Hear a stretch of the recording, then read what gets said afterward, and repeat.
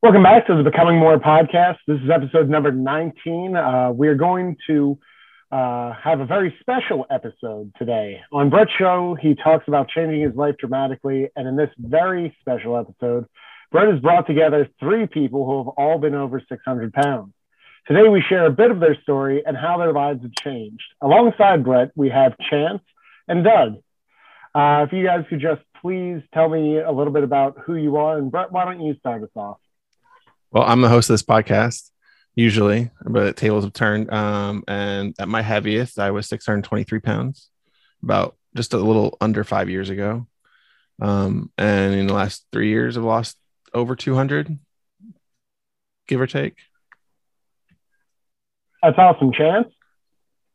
Yeah, my name's Chance. Instagram handle Fat Chance Trying. Put some underscores, you'll figure it out. At my heaviest, I was 600 pounds. And that's a good guesstimate for me. I was only ever weighed at the hospital, and this was after 3 weeks of being sick in the hospital and being on like an IV diet. And it was 597. So I'm not splitting hairs on that number.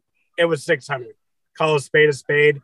In the last, I guess, 2.5 years, I have lost over 300, put back 15 on, and then now back down at lost 300. So it's a journey. That's awesome. And Doug, how about you? I'm Doug, by the way. I guess everybody knows that. I don't know. My highest was right at 675. I actually lost 300 pounds several years ago, and a bunch of crap happened. Then I put it back on, and just recently I'm having a lot of success, and I just hit the 102 down, 102 pounds down as of last Monday. So I'm slowly getting back together. So that's awesome, buddy. Hey, congrats. Thank you. So I kind of wanted to go because all of you got to the 600 pound point, and if you could kind of pinpoint to just one thing that caused you to get to that point, what would you say it was? Brett, do you want to start us off? Sure. If it was one thing, I would say it was bad habits that just got exacerbated over and over and over and over and over and over. Like, where at first it started probably in I was always a big kid, but even like growing up, like I would have extra at dinner. And then when had a car, I'd go to the drive through on the way home from school, even though I had lunch and was going to have dinner and get hit up Taco Bell back when Taco Bell had like under $1 tacos. So you get plenty of them and stuff like that. So I think just bad habits was really what led to it. Chance, what would you say yours was? I would say I can follow on that bad habits trend. It was bad coping skills that turned into bad habits for me. And being a young kid, I didn't realize those were the bad coping skills. They just were something I did. I got in an argument with somebody. Well, I would go storm away and I'd eat something. I'd be happy. I'd eat something. I'd be bored after school. I would eat something, and that just became habit forming. Later on down the road, I realized what I was doing was coping with stuff I wasn't dealing with. Like my emotions. I wasn't dealing with them properly. I reacted to every emotion I had by putting something in my mouth, good or bad. That's just the way it was. And that in itself is a habit. So yeah, it's along the same lines as Brett there.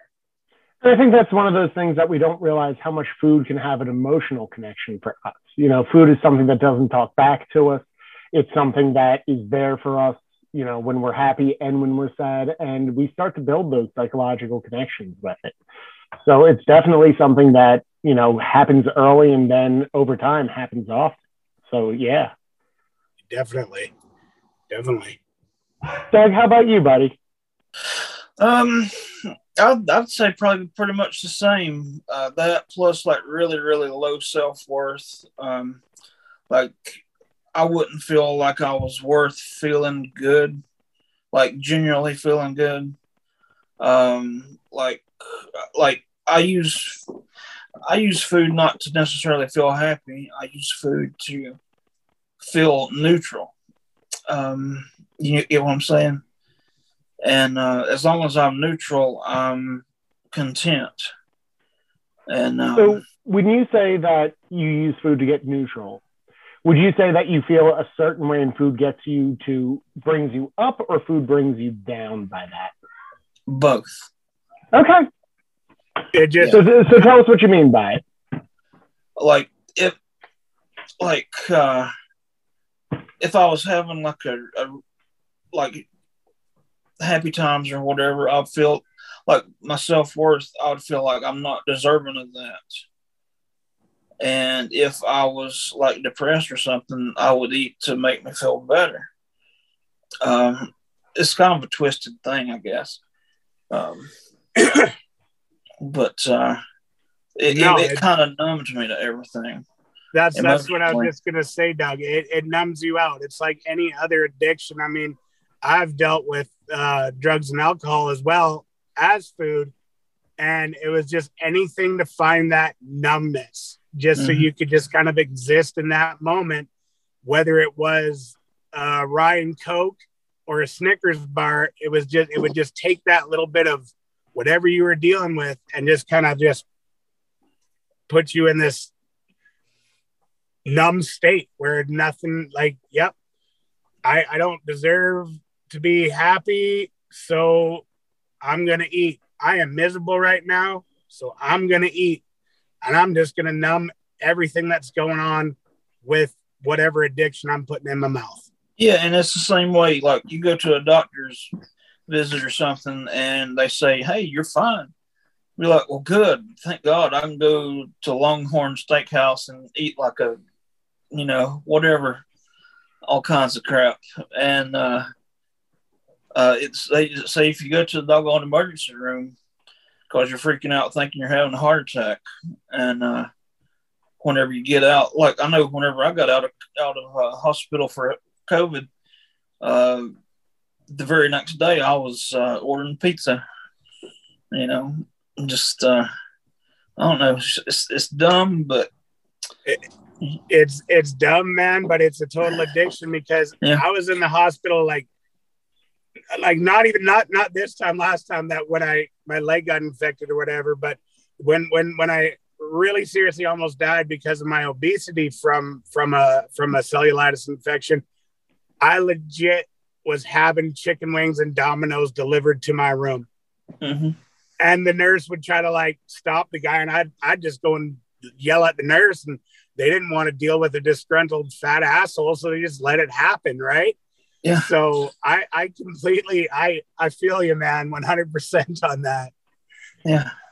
And I think there's something there that we talk about of this idea of we're all trying to chase either a numbness or a happiness. And one of the things that I think all of us are trying to find is how do we get to that happy point now? And more importantly, how do we get to that happy point without food? So what are you doing now in your life to ensure that you are finding ways to be happy without it being food related? Chance, could you maybe, because you kind of started on that, could you give some insight today? Yeah. For me, I've shared this in other talks, but I had to take a long, hard look in the mirror and accept a lot of what I was doing was detrimental to myself. And at the end of the day, I did want to feel good and I did want to feel better. So I was like, everything I was doing isn't helping. Look at around you, Chance. None of this is helping. This bag of Doritos isn't helping. So I took myself to therapy. And I started doing like, how do they call that? Cognitive behavioral therapy. It's where you learn to treat your thoughts differently, because all our lives we've created those habits, and that thought process runs through our brain like a highway network. You're a guy working a 9-to-5 job and you take XYZ to get home, right? Now we need to take X over to B and then to Z to break that habit, to change the way we think, change our thought processes. All right, I'm miserable. I'm going to reach for a bag of chips or some cookies or whatever. Instead of that, we go to therapy. We go to the gym. We go to walk, and then we start realizing our own self-worth. It sucks to call yourself out. No one wants to admit what they're doing is a shitty thing, because that would make us weak, right? But like, we already know we're weak. We can't walk. We're at the weakest part of our lives. Like, either we do something about it or we die. That's where it was for me. So yeah, therapy was my saving grace. And then obviously the physical part of it, eating right, learning nutrition, finding a diet that worked for me, and mixing in exercise and doing the whole gym thing and all that. That's what we do now when those thoughts creep up. Teaching yourself to be self-aware is a great tool. Just be self-aware of those negative thoughts, or the way we react to how we're feeling. Like, if you can catch that by being self-aware. And it, like, yesterday, legit, I was in the city and I was waiting for my wife, and I was having just a shitty day because I didn't want to be there because I had stuff to do. And I was bored. And I'm like, I'm going to go eat. I'm going to go eat something. And so I legit drove to the drive-thru, and then I'm like, what the hell am I doing here? And I just drove on through, because like, I caught myself. I'm like, this is old thought patterns. This is old habit. That self-awareness is a huge coping skill that a person can learn. I don't know how to teach it. I don't know how to get it. If I did, I would give it to everyone for free. But it's just something a person has to learn. And I think that's one of those things, Chance, that when we go through this process, especially someone else who's done cognitive behavior therapy, you realize there's no substitute for relearning a habit and rebuilding that habit. And that's the process we go through. So, Brett, in your opinion, what's making you happy these days, if it's not food? Oh, it's not food. It's my daughter, really. I mean, that makes me happy every day. But even before that, like last 2 years or so, it was more so like, it was someone being aware, but it was also like I started to just try not to rely on food as a reward. That was a big one for me. I still do to an extent sometimes, but I don't do it to the level I used to, because it's tough, because you still have old habits. And I found for me, like, when I want something, like, I'm going to have it eventually. Like, once it's in my head, it's not going to leave my head for a while. So like, if I all of a sudden I get like a hankering for like Qdoba's burrito bowl, like, I'm going to eventually have it in the next 2 weeks, but I'm not going to have it every day or 3 times that week like I used to. So it's more about, I think moderation is what helped keep me happy. It's also like, I also, as we all do when we have this massive amount to lose, the scale, like, moving down really fast was also like a high, until it's not. Which, yeah. But that was also like a high, that because like last summer when I lost about 100, and not over the summer, but over the course of like 8 months or something. But when I did that, like, I would see it go down and go down and go down, and like, I was at home because of the pandemic, and so I was at home, and I was always like, I was really like going down to, I was eating like 2 meals a day, maybe, or maybe sometimes 1. I was exercising a lot. I was going to the gym. I was walking. I had a lot of free time. So it was easier to do it then, because I didn't have other commitments other than like being at home. Like, that was it. But the challenge is once you go back to work, and then like, you're like, just got so many balls in the air that you're just trying to juggle them all and hope that you can stay on track with everything. Absolutely. And I think it's one of those things that you really captured, is if you're really working in moderation and balance, you're going to find happiness. And by not restricting yourself, by keeping something away, it makes sure that you can have something without going completely off the rails. Yeah, I like to stick to, like, I try to go with like what you say a lot too, 80% rule. Like, Yeah. I try to stay consistent like 80% of the time. Or a lot of times that, like, during the week I can do it pretty well because I'm pretty structured with my meals, and then on the weekend I kind of like go a little bit, and usually I stay within a good range, but I don't try to go too crazy most of the time. But then it still gives me the opportunity, like if I see like a Dairy Queen and I want a Blizzard, I can go get a Blizzard, but then I don't eat a large anymore, right? I get like the small, I don't get the kid size, but I get the small one above that, and like that's enough. Where it used to be like I need like a large Blizzard now, and then I need one to take with me for at home for later. So it's definitely moderation. Absolutely. And I think it's one of those things as we all get older, we realize we can have a lot of really healthy food, or we can have a little bit of really bad food, but we can't have a lot of really bad food. So, Doug, what's making you happy these days, or what are you using to pursue your happiness? I'm still learning this. A few weeks ago, in my coaching stuff, we'd had a talk about just dropping all like the mental baggage, like all the emotional baggage of the past, I don't know, 39, 40 years or so. And that to me was kind of a freeing experience, taking trying to not necessarily suppressing my emotions, but taking my emotions out of everything and just thinking logically, and where I'm at now versus where I want to be, and all my goals and stuff like that. As far as happiness though, I'm still learning that, to be honest. I don't know. But I'm figuring it out. You know what? Yeah, Doug, that's completely fair, because in the grand scheme of things, not every day is going to be a happy day. Not every day is going to be a good day.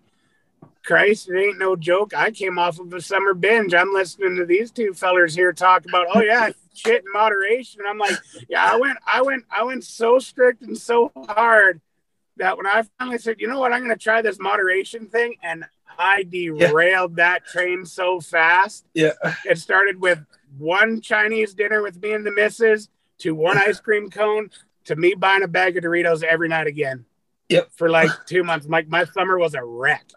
I mean, I was dealing with a bit of depression issues too, but it happens, and you're going through that coaching stuff now, which is great, and you're learning to, like you said, not suppress your emotions, but you're learning to deal with them in another way, and that there in itself is something like that's to me, that should be happy for you, my friend.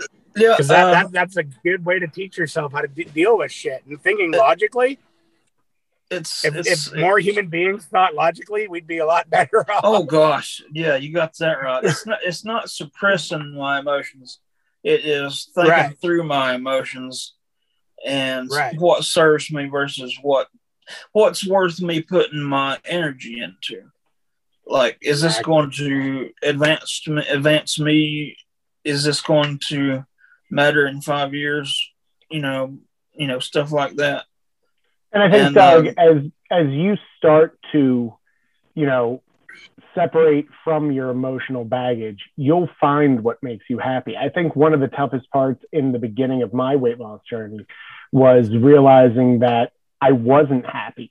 And it took me from changing my relationship with food, changing my habits and behaviors and who I surrounded myself in my life with, that I really wasn't happy. And I couldn't pursue happiness until I got rid of the weights of my emotional baggage. Yeah. So if you don't mind me asking, what's the big emotional bag you're holding on to right now? Oh gosh. Well, right now, I'm kind of not holding on to much. But beforehand, I felt like I had to protect myself from everything because I don't. It's hard to explain. I have a lot of anger issues, and I do not handle anger well at all. Like, I can handle being depressed, I can handle being sad. All that is like really dull. But anger is like an ice pick. You know what I mean? Or at least it is to me. I don't know. It might just be whatever. But I don't know. I'm just like, even with my coaches, up until recently, I felt like I had to protect myself from them too. I mean, and we had this big talk, and that's what got a good conversation going about everything. And like last time I lost a bunch of weight, like I lost 300 pounds working at a pizza place, and nothing mentally changed about me. Like, I was miserable, I don't know. I think it's important to understand that, as anger is one of those bags, but it's also keeping your guard up as a bag. And sometimes just letting that down allows that process to start. So, Brett, what would you say was the biggest emotional bag you held? I'll go with right now, because it still is one. For the last year, I think I talked to you about this before, Rob. For the last year, I've been like at the same spot, like 200 pounds down. I've gone up to as much as like 235 lost, 240 lost, and I've gone down to like 185. Like, I've been fluctuating.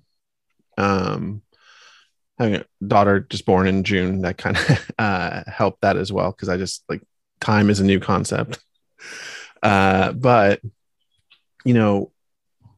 the emotion of it, where I'm like, I had this piece of paper that I had in my desk at work, and I was like, I literally wrote this in 2019, and I wrote like every month, and I was like, this month I'm going to be this weight, and this month I'm going to be this weight, and this weight, like all the way through like 2021 through the end of 2021.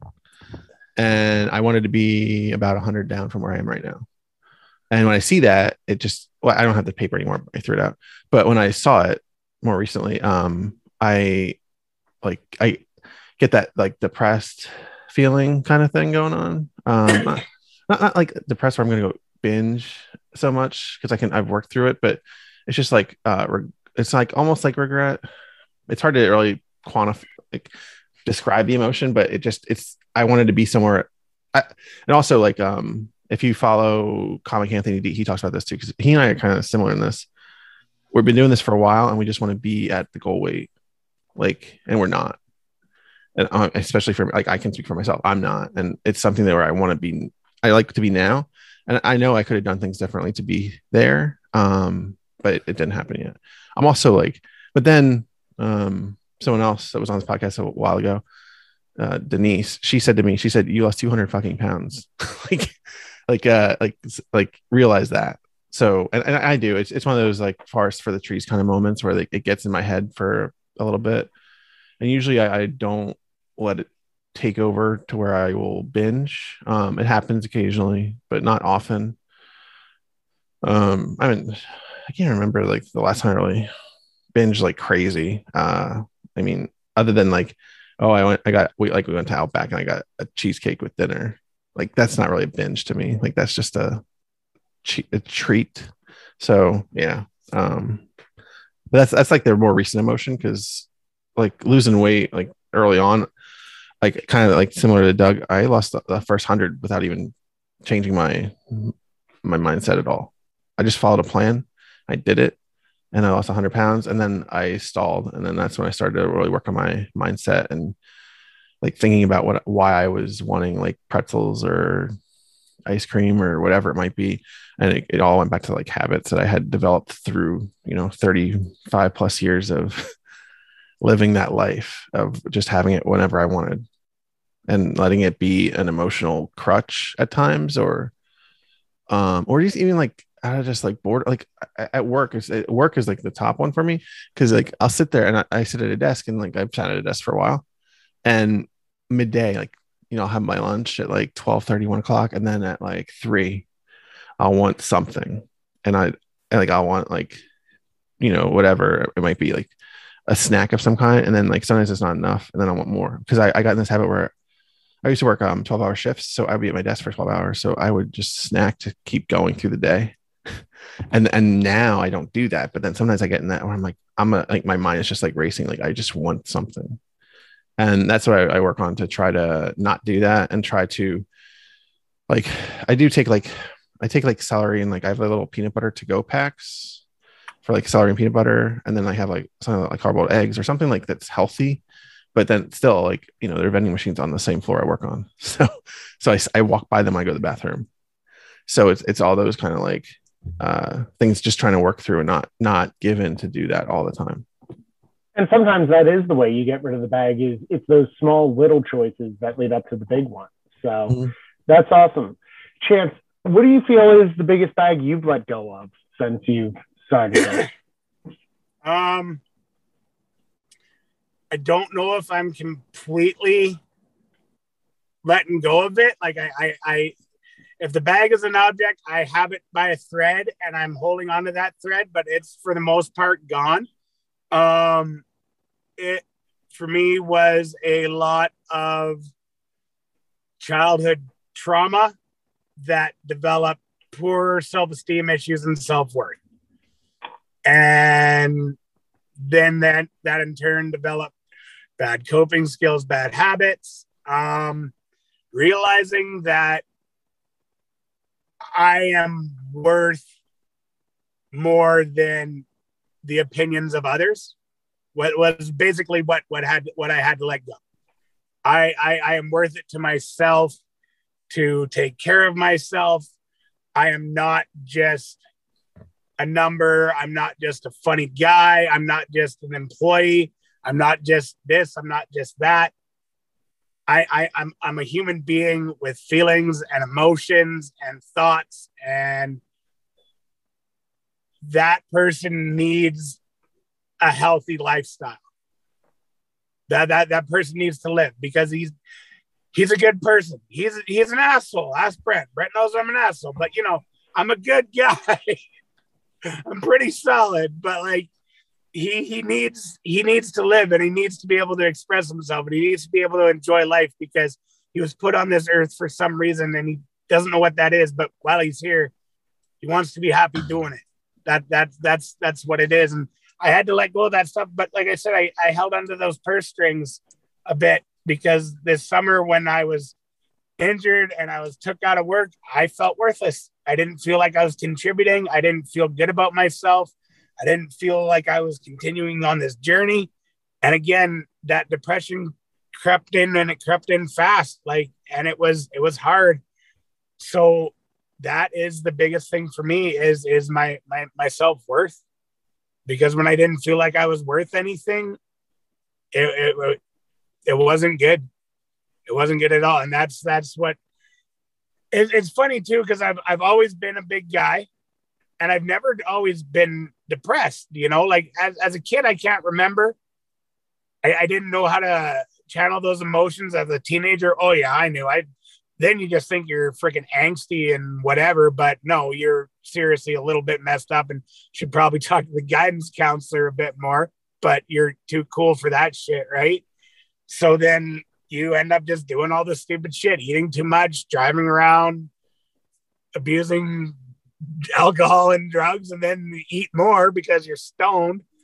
And then it's just one thing after another, and it just keeps leading you to poor self-esteem and poor habits. And so you become an adult, and you're like, I know how to make everybody love me now to correct this childhood trauma. I'm going to go make all the money possible. And I did. And then you still feel the same way about yourself. Fact of the matter is, throughout this whole stages of my life, I had tons of people that love me. My mom loved me. My brothers loved me. My wife loves me now. And I just never seen it because I was too worried that nobody wasn't. I don't know why. Well, obviously I do know why. It is the childhood trauma that totally did something upstairs at a young age, but letting go of that baggage and learning to fight that has been what's made this all possible for me. And Chance, do you remember the exact moment where you realized you had to make that change, where you had to start fighting for yourself?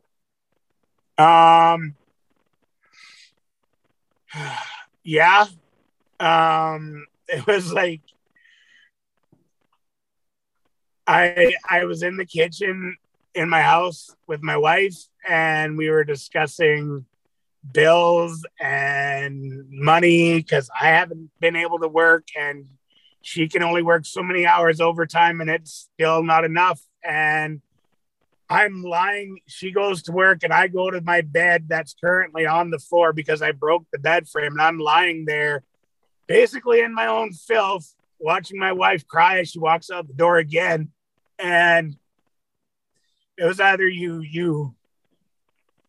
end your life now today, or you do something about it. And so I just kind of phoned her. I'm like, all right, I need to go to therapy. You're right. I need to go get help. And that's when I started going to this therapy. I didn't think about weight loss yet. I was just thinking about my mind is so messed up right now. I need to fix that first. And then once about 6-7 months into therapy, I had a friend in real life that had been losing weight through the ketogenic diet. I'm like, oh, well, if she can do it, why can't I? Like, because it was a real person. It wasn't just some random dude on the internet or someone that you've seen on Dr. Phil. This was a real person. And I had nothing but time because I couldn't work. So I sat on YouTube for a month and I watched every video possible, sifted through a lot of bullshit. And then it was the day after Canada Day, which is our 4th of July. And so I went out and I ate ice cream. I had chips, pop, beers with the boys, everything. And then the next day I just said, nope, no more. And I was done. I started tracking my food. I would weigh out every bit of cucumber I put in a salad because I had to. I was at dire straits with everything. And even through the therapy, I was having such a hard time because financially I had ruined us because of my habits and my selfishness. So I was like, well, I need to get to therapy, but I only need to make it one trip a week. And then I would always tell myself, you can't be going out, and when you're going to therapy, you can't be stopping at McDonald's and buying $40 worth of food. That therapy is more important. You're going to need that $40 for next week when you want to get your ass to therapy again. So it was a lot of self-discipline to do, but I am very thankful for it because like I said, I was at the point where it was either kill myself or lose my home and be homeless. So I had to figure it out. And that's such a powerful moment to have. And, I think we're all grateful that you had the clarity to continue and to move forward in the way that you did. And, the fact you're willing to share that with us, Chance, thank you. You're welcome. Right? Do you know your moment where you realized you had to make a change? Did you say me? Yeah. Yeah. You're up, bud. The host of the show, just after Chance giving a whole life-changing, altering experience. But no, go.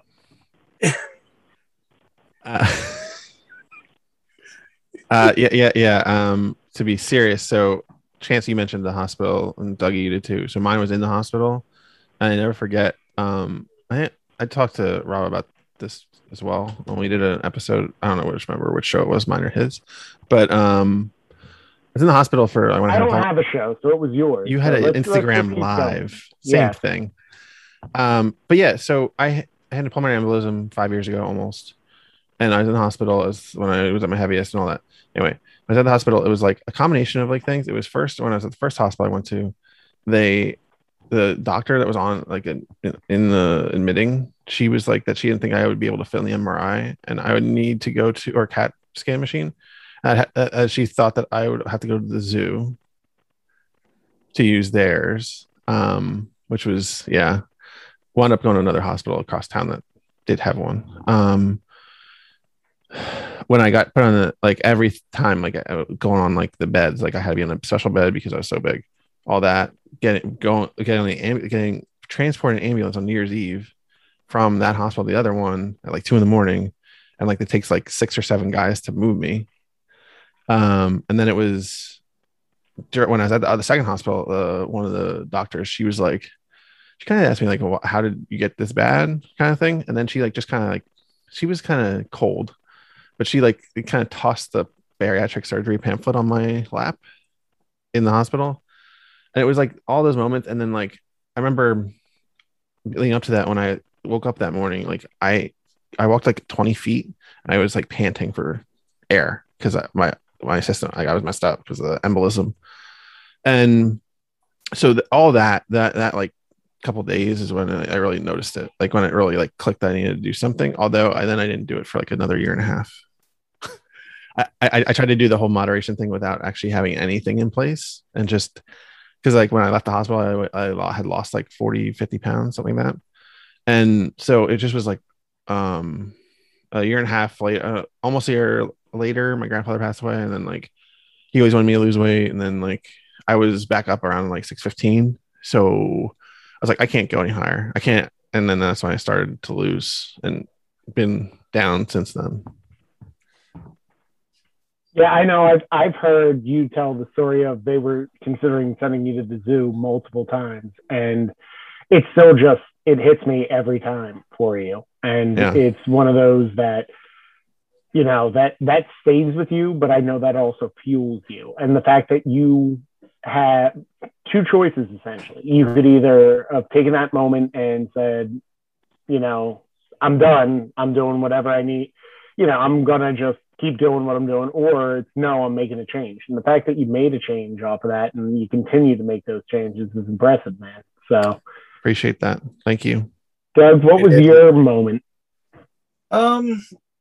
There wasn't a particular moment, but there was a process of events that happened back in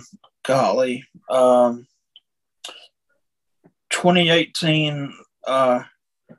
I probably about 2018. There for about a year, a little bit more than a year. I was working in a factory and my weight was creeping on up. I was probably about mid-5s or something then. And I developed really, really bad plantar fasciitis. And like I get micro tears in the bottom of my feet of the ligament. You can Google all this stuff, I guess. And anyway, it's ridiculously painful. And you put that on top of being a bigger person, plus being on you have no option. You have to wear steel toe boots and you're on concrete for 10, 12, 16-hour days. And there were days that I would go in there towards the end of the year and I would just be crying. And, you know, coworkers would be like, what's going on with you? And a couple of them pulled me over and they said, look, you shouldn't be in this much pain for this little bitty paycheck or whatever, which I agreed. And a couple months later, I was having to take a break at like every 10 minutes or so, and I would have to go sit down, pull my shoes off, and just to get a little bit of relief. And eventually the nurse came around and saw what was going on, and I told her, everything, and they pretty much they told me they was going to put me on temporary disability or whatever, but that kind of never happened. So I pretty much lost my job over my weight and my feet and all that mess. And the only way to heal that, well, I had went and I had injections put in the bottom of my feet, everything you could do to help it, custom made inserts, all that crap. And nothing touched it. I mean, it was because I was so heavy. And, the only way I could get any relief was just to not be on my feet. And so for quite a while, I just came home and I'd pretty much lay around all day until I started to feel better. And even then, like whenever I would get up to like take a shower or something like that, I would get winded.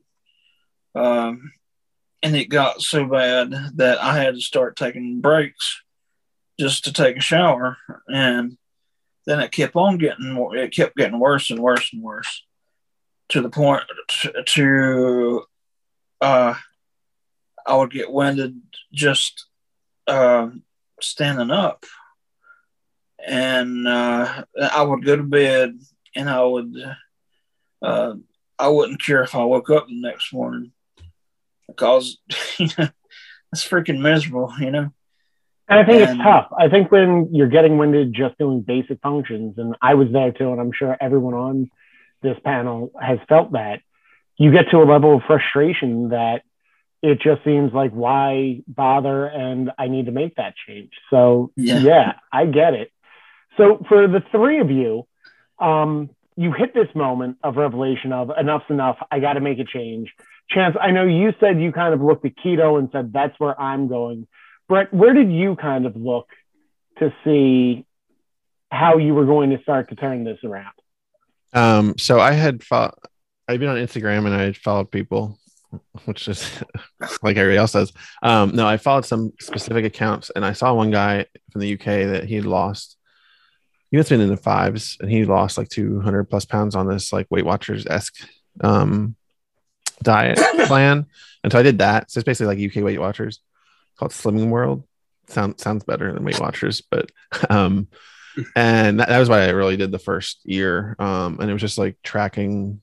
You didn't have to track it in like whatever app you want to use of choice, but I did just to kind of know where I was at, because I knew that I couldn't, even though I was like within their range of like what's acceptable within like your day. I knew that if I was eating 3,500 calories a day, I'm not going to lose as fast as I would if I ate like 2,500 or less. So I always try to keep it down like that. But that was how I really got started, was doing that Weight Watchers-ish plan. Got it. And Doug, what are you doing? Right now I'm just doing calorie restriction pretty much. I dabbled in keto just a little bit and I had some success with it, but for right now, just watching my calories and everything. And like at the end of the day, that's it sounds so cliche, but calories are the most important thing. Watching. I have argued with carnivore people because I kind of lean toward the carnivore things now with my diet. But like, they're like, oh yeah, just eat all the meat. And I'm like, yeah, no, if I eat 5 pounds of bacon a day, it's not going to be good. Like, no, you can't do that. Right. The chance it's going to be delicious. You're just not going to lose weight. Well, exactly. Right. And again, I find a lot of people and I'm not trying to be a keto advocate or a carnivore advocate or whatever. A lot of people have a misconception that we're drinking butter. I mean, there are idiots out there that do that, but like keto taught me how to count my calories. It taught me how to eat healthy foods. I've never ate more vegetables in my life than I do on keto. Well, when I wasn't doing carnivore like I kind of do now. Prior to keto, I was on a waiting list for bariatric surgery in Canada. It's a selective surgery, and unlike the States or the Mexico, like we just can't go to a surgeon and pay for it because it's just the way our healthcare system works. So I get put on a waiting list. I'm 600 pounds, but I'm at the bottom of this list. I had to try something. So I was, they sent me all these emails with like forms and papers and pamphlets on what the bariatric surgery was about and the diet. And their whole program and protocol you had to go through. I'm like, okay, cool.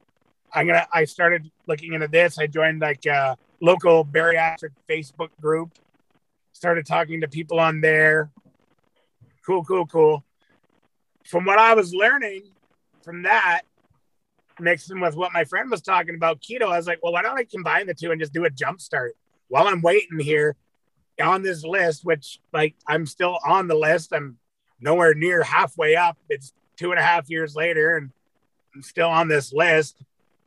But yeah, that's kind of where I started looking at the bariatric route. I will say this, and I always advocate this. Anyone that thinks bariatric surgery is a joke or an easy way out, you're very, very mistaken. Very, very mistaken. I don't think I could have done it. I really don't. That whole, what I was learning is like that liquid diet, that pre-liquid diet. Oh, hell no. I would have freaking buckled under that. But with keto, someone's like, all right, you could have a steak and then some broccoli and cheese. I'm like, oh shit, yeah, that like I can deal with that, right?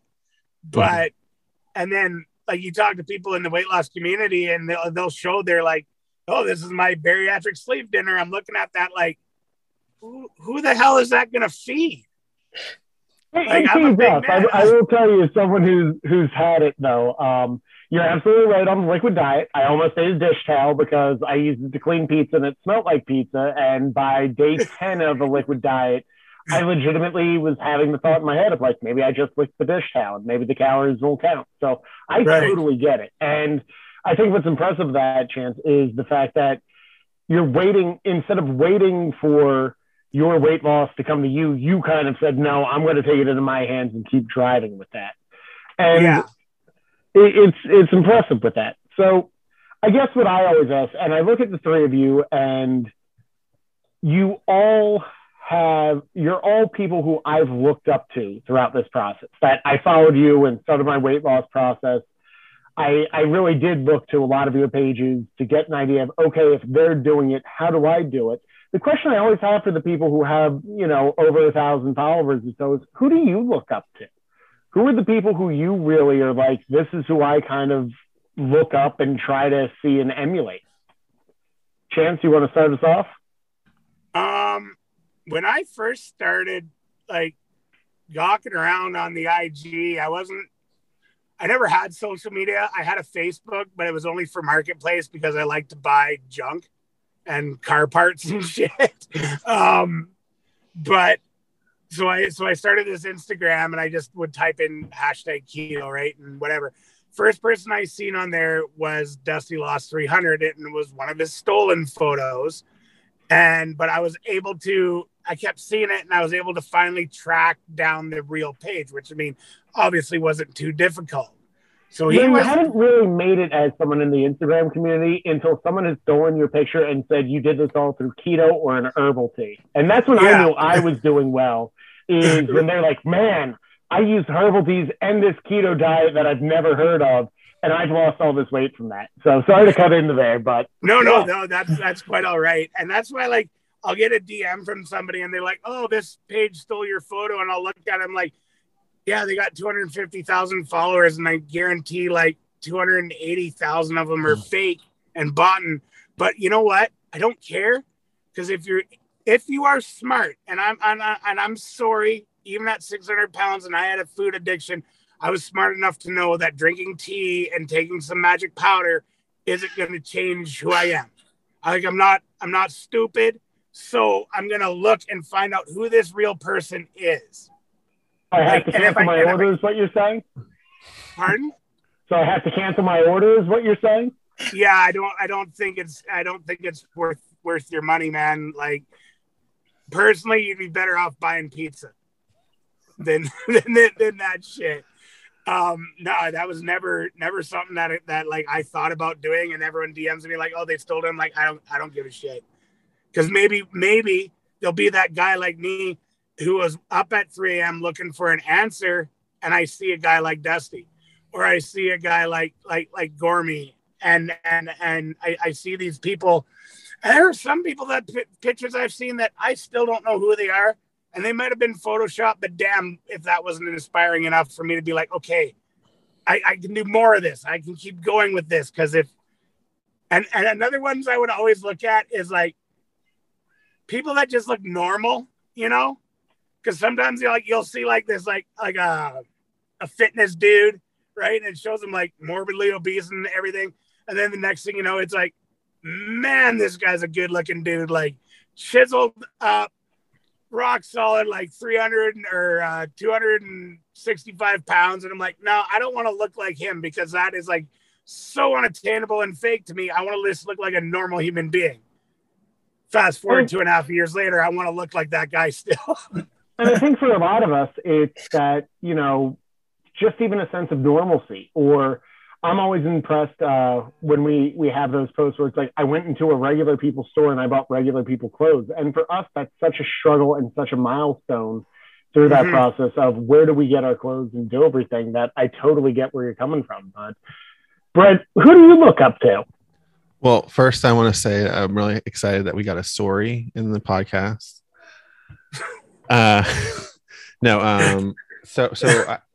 Mine's changed over the time because I did have people I looked up to. I'm not going to mention who it is. These people that I'm mentioning. So that was the question. No. Just a specific type of person are the ones who, as they got to like a certain point in their journey, they like totally like just sold out and they were just about selling something. And I get that they want to make money off of their journey, but it got to the point where all their posts and all their stories were all about like some product or like some sponsorship. Yeah. And that just really like soured me on them. Some people I would say early on, I found, well, one doesn't exist anymore. It's a guy that said it from Slimming World. His name was like Jack Towers, I think. He doesn't have an Instagram anymore. But then there's like it was like Fat Girl Fed Up, Obese to Beast, were really early. And then like over time, like Gormy was another one. Gormy Goes Keto.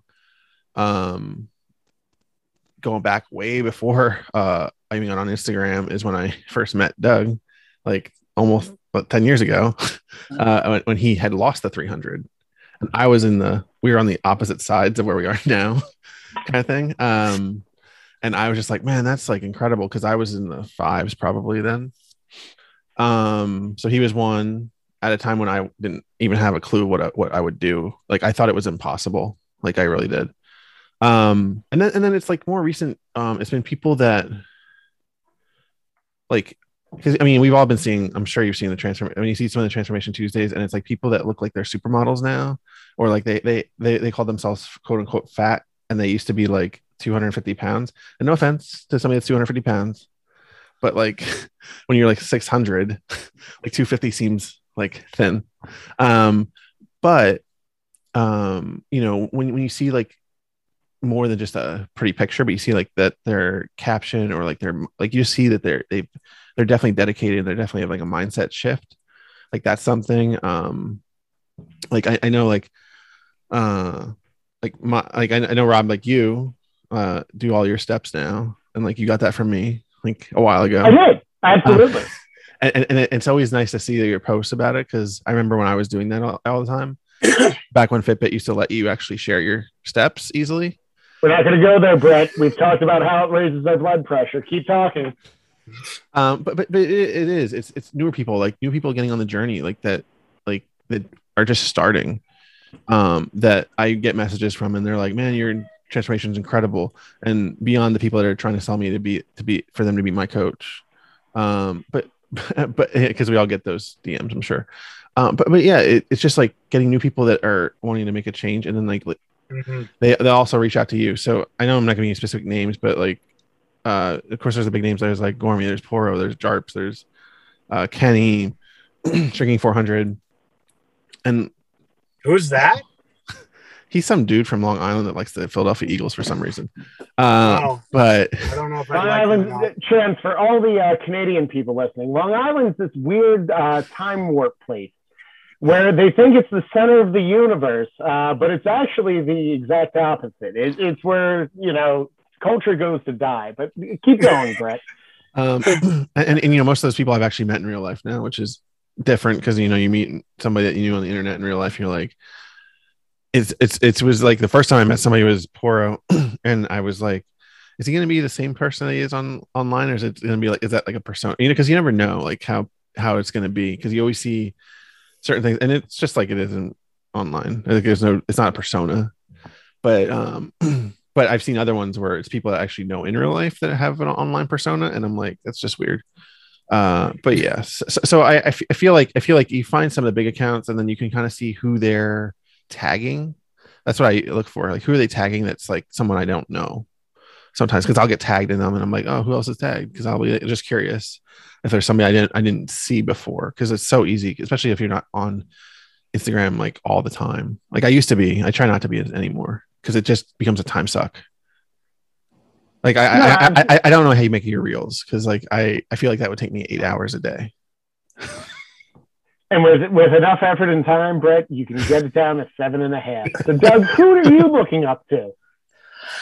Oh man, when I first started Instagram, it was more about like welding and car parts and stuff like that. And this is where the podcast turns to 18 people you should be following in the welding and car parts community. Chance and Doug are going to do this. I'm going to go grab a drink. Let me know when this is done.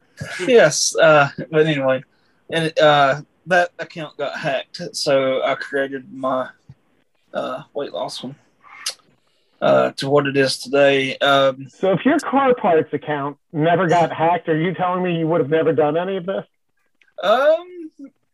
I would have. That's a yes. So let's find out, who are you looking at that in the Instagram community that you look up to, Doug? I think the first person that I knew was Gormy. Me and Gormy went back, gosh, longer than me and Brett did. And before that, it was a guy by the name of David Smith. He was one of Chris Powell's clients, and he lost like 400 pounds or something like that, and super inspiring, man. And him, Gormy, and I think it was Obese to Beast. Then I think it was Lexi, and all the other big ones. Like I know, like Jarp and all them, like everybody with the ALG stuff is like top notch stuff. I mean, it's so awesome to be a part of a community that has your back. You know what I mean? They're not out to judge anybody or anything. They're out to actually offer support and everything. And that brings us to a great point, Doug, is so much of us, it helps to have community and support and people in it. And I know you found it through ALG, but who are some of the people that really support or help you in the community?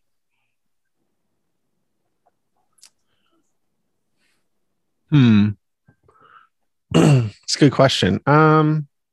So I was one of the, like, we jokingly call ourselves the OG from ALG, because I was there pretty early on. I don't go on there much anymore because the calls they kind of go like an hour and a half to 2 hours, and I'm usually in bed by the time they're done. But so slightly shorter than this podcast. Yeah. I have a close group of people that I rely on online. So like we have a little group chat. I have a couple group chats I'm in where they're just people that I clicked with, like it's not necessarily like they're the people that you'd expect or whatever, but and also like the people I've met in person, like I have more of a I won't say more of a connection, but there's when you actually see each other face to face and you have like real conversation and not behind a screen, like I feel like you have a connect. You just have more of a connection. So I mean, sometimes you, Rob, are one of them. Sometimes you like to troll me a little bit too hard. Well, yeah, and that's That's why I'm here, buddy. But yeah, so I'm also in like I was in this running and football group chat last year and into this year, and now like this Saturday I'm meeting most of them. We're doing like a 5K in southern New York State. Nice. Which I did 5Ks virtually last year. I never did one in like actually in a race. So I'm just hoping I can get it done in an hour. That's my goal. But yeah, it's mostly those people. And I mean, I'm not going to necessarily say who they are, but it's just like finding your people that you click with, because it's so hard. It's so hard to, like, when you're out there and you're like at the weights we were, it's so hard to trust people. So like even now, like I always kind of have that Stone Cold Steve Austin DTA, don't trust anybody, in the back of my head. But I try to see what people repeat. Sometimes I do a test and see what gets repeated and what doesn't. And then I know if I can trust the person. Because like if it's something I only told one person and I hear it somewhere else from someone else, I know that it was repeated. And it just, because I've had it happen before where stuff got repeated. I didn't want to. No, I totally get that. Chance, who do you look up to, bud? Or who's in your circle? There's quite a few. A few that come to mind right off the top of my head. One is Poor 92. Him and I consider him a brother. Gormy, and one lone Canadian girl, Anna Will Squat for Poutine. I don't know if you guys follow her or not, but her and I can have a conversation. I can be in a bad mood and I will DM her, and I can be having a craving and I'll be like, yo, I need your help. And like, she's like a little sister, and we just click. We've clicked since ever she started following me, or I followed her or whatever, but obviously both Canadians. So even though she's really close to she's French, but she's not in Quebec, but she's French. So I don't hold it against her much, but you know, but yeah, those would be some of my people. Definitely. No, and that's awesome. And I look at the three of you, and you have such an awesome ability to talk to this community. And when we look at what you're able to do, you do have the ability to influence the community or change a shift or mindset or get your word out there. What's one thing you'd like to see change in the weight loss community? And how, just that, what's one thing you'd like to see change in the weight loss community? Chance, you want to start us off? Yeah, it doesn't happen to me, but everyone needs to chill the hell out with like ragging on each other for what they do, how they eat, how they exercise. Like, if you're moving in a positive manner, and I have come unglued on, I've made posts or videos or whatever where I've come unglued. Like, if you're waking up every day, and we hear this a lot, oh, that 1% better. Oh, but how dare you eat rice, or how dare you eat potatoes? Well, you know what? That 1% better, he didn't have 3 Cokes. He only had 2. Give the man that and fuck off. He's doing good for himself. If that's what he did today to better himself, let him be. Because you going in there and shitting all over his head, you know what? Tomorrow he's having 5 just to tell you to fuck off. And that does nobody no good anywhere.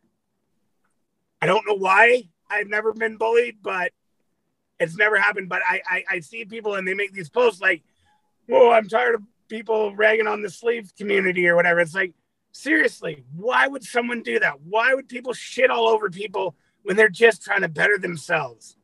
I'm always curious about that too, of the people who are just like, oh, by the way, I woke up this morning, I made a burner account that has 0 posts, but I follow like 800 people, and I just say nasty stuff. And it's like, there's a special place in hell reserved for you. So, yeah, like go to the gym and lift some weights, and then like maybe ask your mom for a hug because apparently she didn't fucking do it enough. Always a valid point. I know I posted earlier in the weekend about like, yes, I have a donut at the end of my week. I used to have a dozen donuts. And it was weird because I got literally it polarized, as anything in the internet does, of half the people saying, yes, you should enjoy your donut. It's great. That's the most awesome donut. And then the other half are like, that donut's like 800 calories. And if I ate that, I would be dumping and being on the floor with my sleeve. How are you eating a donut with your sleeve? What do you mean you're caloric? And it's just insane of, just support each other. It's not that hard. Here's a for instance tonight. I made my food post. I had beef and broccoli. This person left this really long comment. I don't even know. They said, I've been following you forever, but keto's dangerous. You're going to die, blah, blah, blah, long-term ramifications. All right. Yeah, I'd say being 600 pounds. Still gave them the little heart. I like everyone's comment and I move on. Unless it's some like perv, then I just erase the comment. But like, don't entertain it. Like, don't entertain that shit. That's what they want. Just don't entertain it. But that's what I would like to see change, is people just fuck off and be nice for a change, maybe. Yeah. That's exactly the phrase we should put on a shirt, F off, be nice. Chance copyright that, because if not, I'm going to be selling them on the internet with every purchase of keto tea, for $9.99. But what's one thing you'd like to see change? I think somewhat similar to Chance's was I feel like stop putting labels and everything, where people label like not just like whether they're doing a certain brand keto or paleo or whatever, that's fine, but it's like they label themselves as cheating because they like overindulge one day, or because that's the biggest part of it. Because I feel like when I see people say they cheated and then they start to like, I've seen a couple posts where they'll cheat and they're like, oh, I cheated today, or cheated, like I cheated Monday, I cheated Wednesday, cheated Thursday, I had a bad week. And like, it just kind of like beats yourself up in a way. And then also like part of the label thing too is you want to constantly be part of this group. So you want to be part of the club, and people worry about being part of the club. And then when they're not when they don't get to be part of the club for something that they did, then they feel like they're left out, or they have like that FOMO. So like that's mostly what because it's just an observation I've had in the last few months of, I see a lot of labels of different things being out there in the community, and it kind of becomes where, is this really important? Like that's kind of what I come down to, is like, how important is this? It's kind of like why I've kind of back to like, I don't know if you probably don't notice, but I kind of backed away the last 2 months. I don't really post a whole lot. Like I post my podcast episodes, but I don't post like the transformation throwbacks and the face-to-faces and whatever else we do, because it's just like I don't have a whole lot to say right now, other than like sharing my story and like being there for other people. But I don't have a lot to like new to post. So I'm like, I don't need to post because I'm, oh my God, am I gonna get 100 likes on this photo? Am I gonna get 150? Like, because that's what people say to me. So they're like, how did you get 3? Like, because one time I had like 700 or something. Like, how do you get 700 likes on a post? I'm like, because I did. Like, it doesn't matter. It doesn't matter. So, and that's what I'd say could be improved. I'm always impressed with, and we've talked about this, Brett, is there's these posts where it's like, hey, I'm really going to put like my heart and soul into what I'm going through. And I found this really awesome picture of where I'm at and everything. And I'm like, 14 likes. And then the next one is literally like, hey, if you lose a pound of weight, it takes 10 pounds off your knees. And that's like 5,000 likes. And I'm like, yep, there we go. That's the internet for you. So I think you're right. We don't really want to put too much effort in that. Doug, what's one thing you'd like to see change? I would like to see all the MLMs go straight to heck. You know,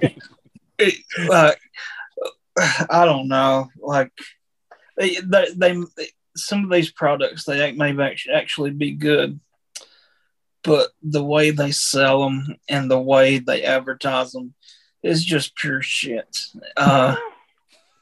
Like, I like that you said go to heck and then said pure shit later. Oh, well, sorry. You know. I kind of want to see what Doug's scale of what allows the curse and what doesn't allow the curse, because I feel like there needs to be a 3x5 card so I know what level of swear jar we have. Well, I'm trying to keep it.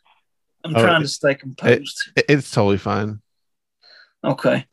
But, like, these people, they can be called health coaches just because they, like, okay, I'll go ahead and spill the beans. There was this lady probably several months ago. She was asking me for all kinds of dietary advice, right? and because apparently people think I know what I'm talking about. Just because I've lost a little weight. So I tell her, how she might help herself drop, get started or whatever. Literally, the next week, she is a health coach selling this MLM bullcrap. I'm just like, you asked me for advice last week, and now you know everything. Okay. Yeah, because she's got your secret sauce. She knows what to do because she's got your key. It's called, I need to monitor what I say. I apologize. But yeah, it's so frustrating. It's not as bad as it has been in the past, but it's still pretty bad because it might work for somebody who only has like 20 or 30 pounds to lose, but you go up against somebody that's got food issues and all this sort of mess. It's not going to touch them. If you need to lose some weight for like a wedding or something like that, that's what may, 20 or 30 pounds for a wedding, but certainly not 300, 4 or 5, whatever. Yeah. Mm-hmm. Absolutely. So I know we're getting close to the end of this because it's getting awfully dark in Chance's car. Yeah. So I want to close on one question. And a lot of what we talked about today is that this didn't happen overnight for any of you. This is a long process. And it's one that has taken a mental, emotional, physical toll in a good way of you've had to do work from there.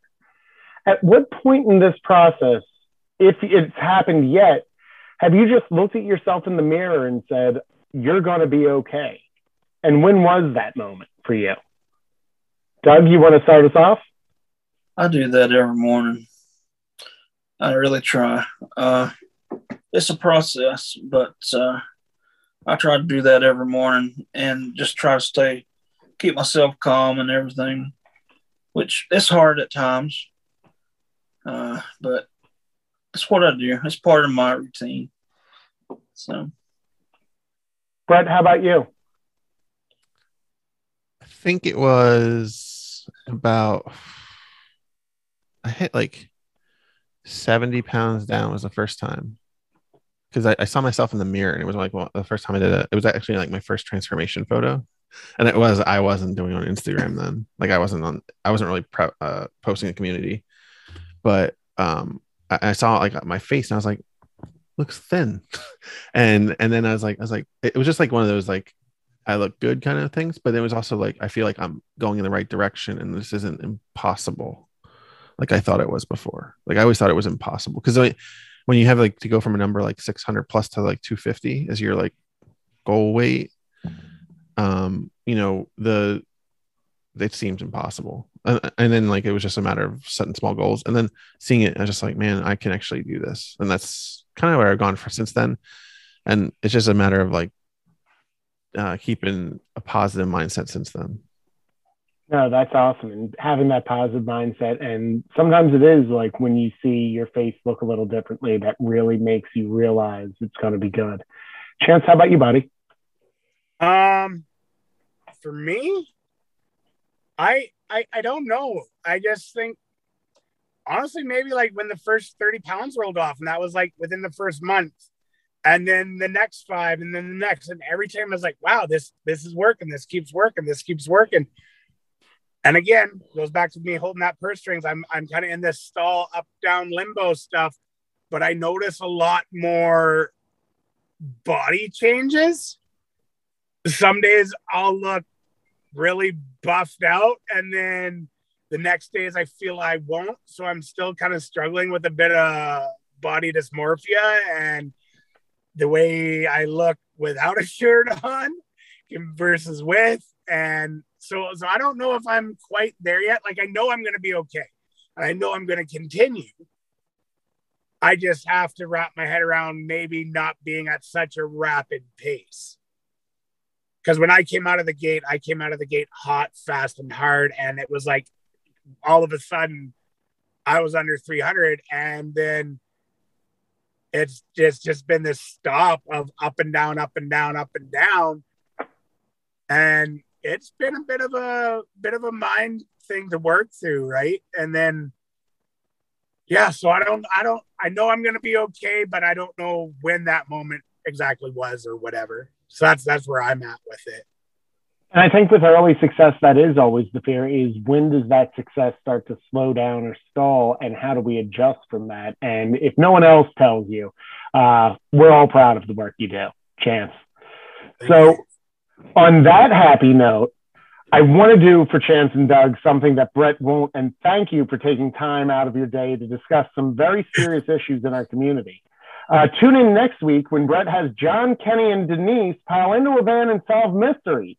Thanks for tuning in, and have a great night, everyone. Awesome.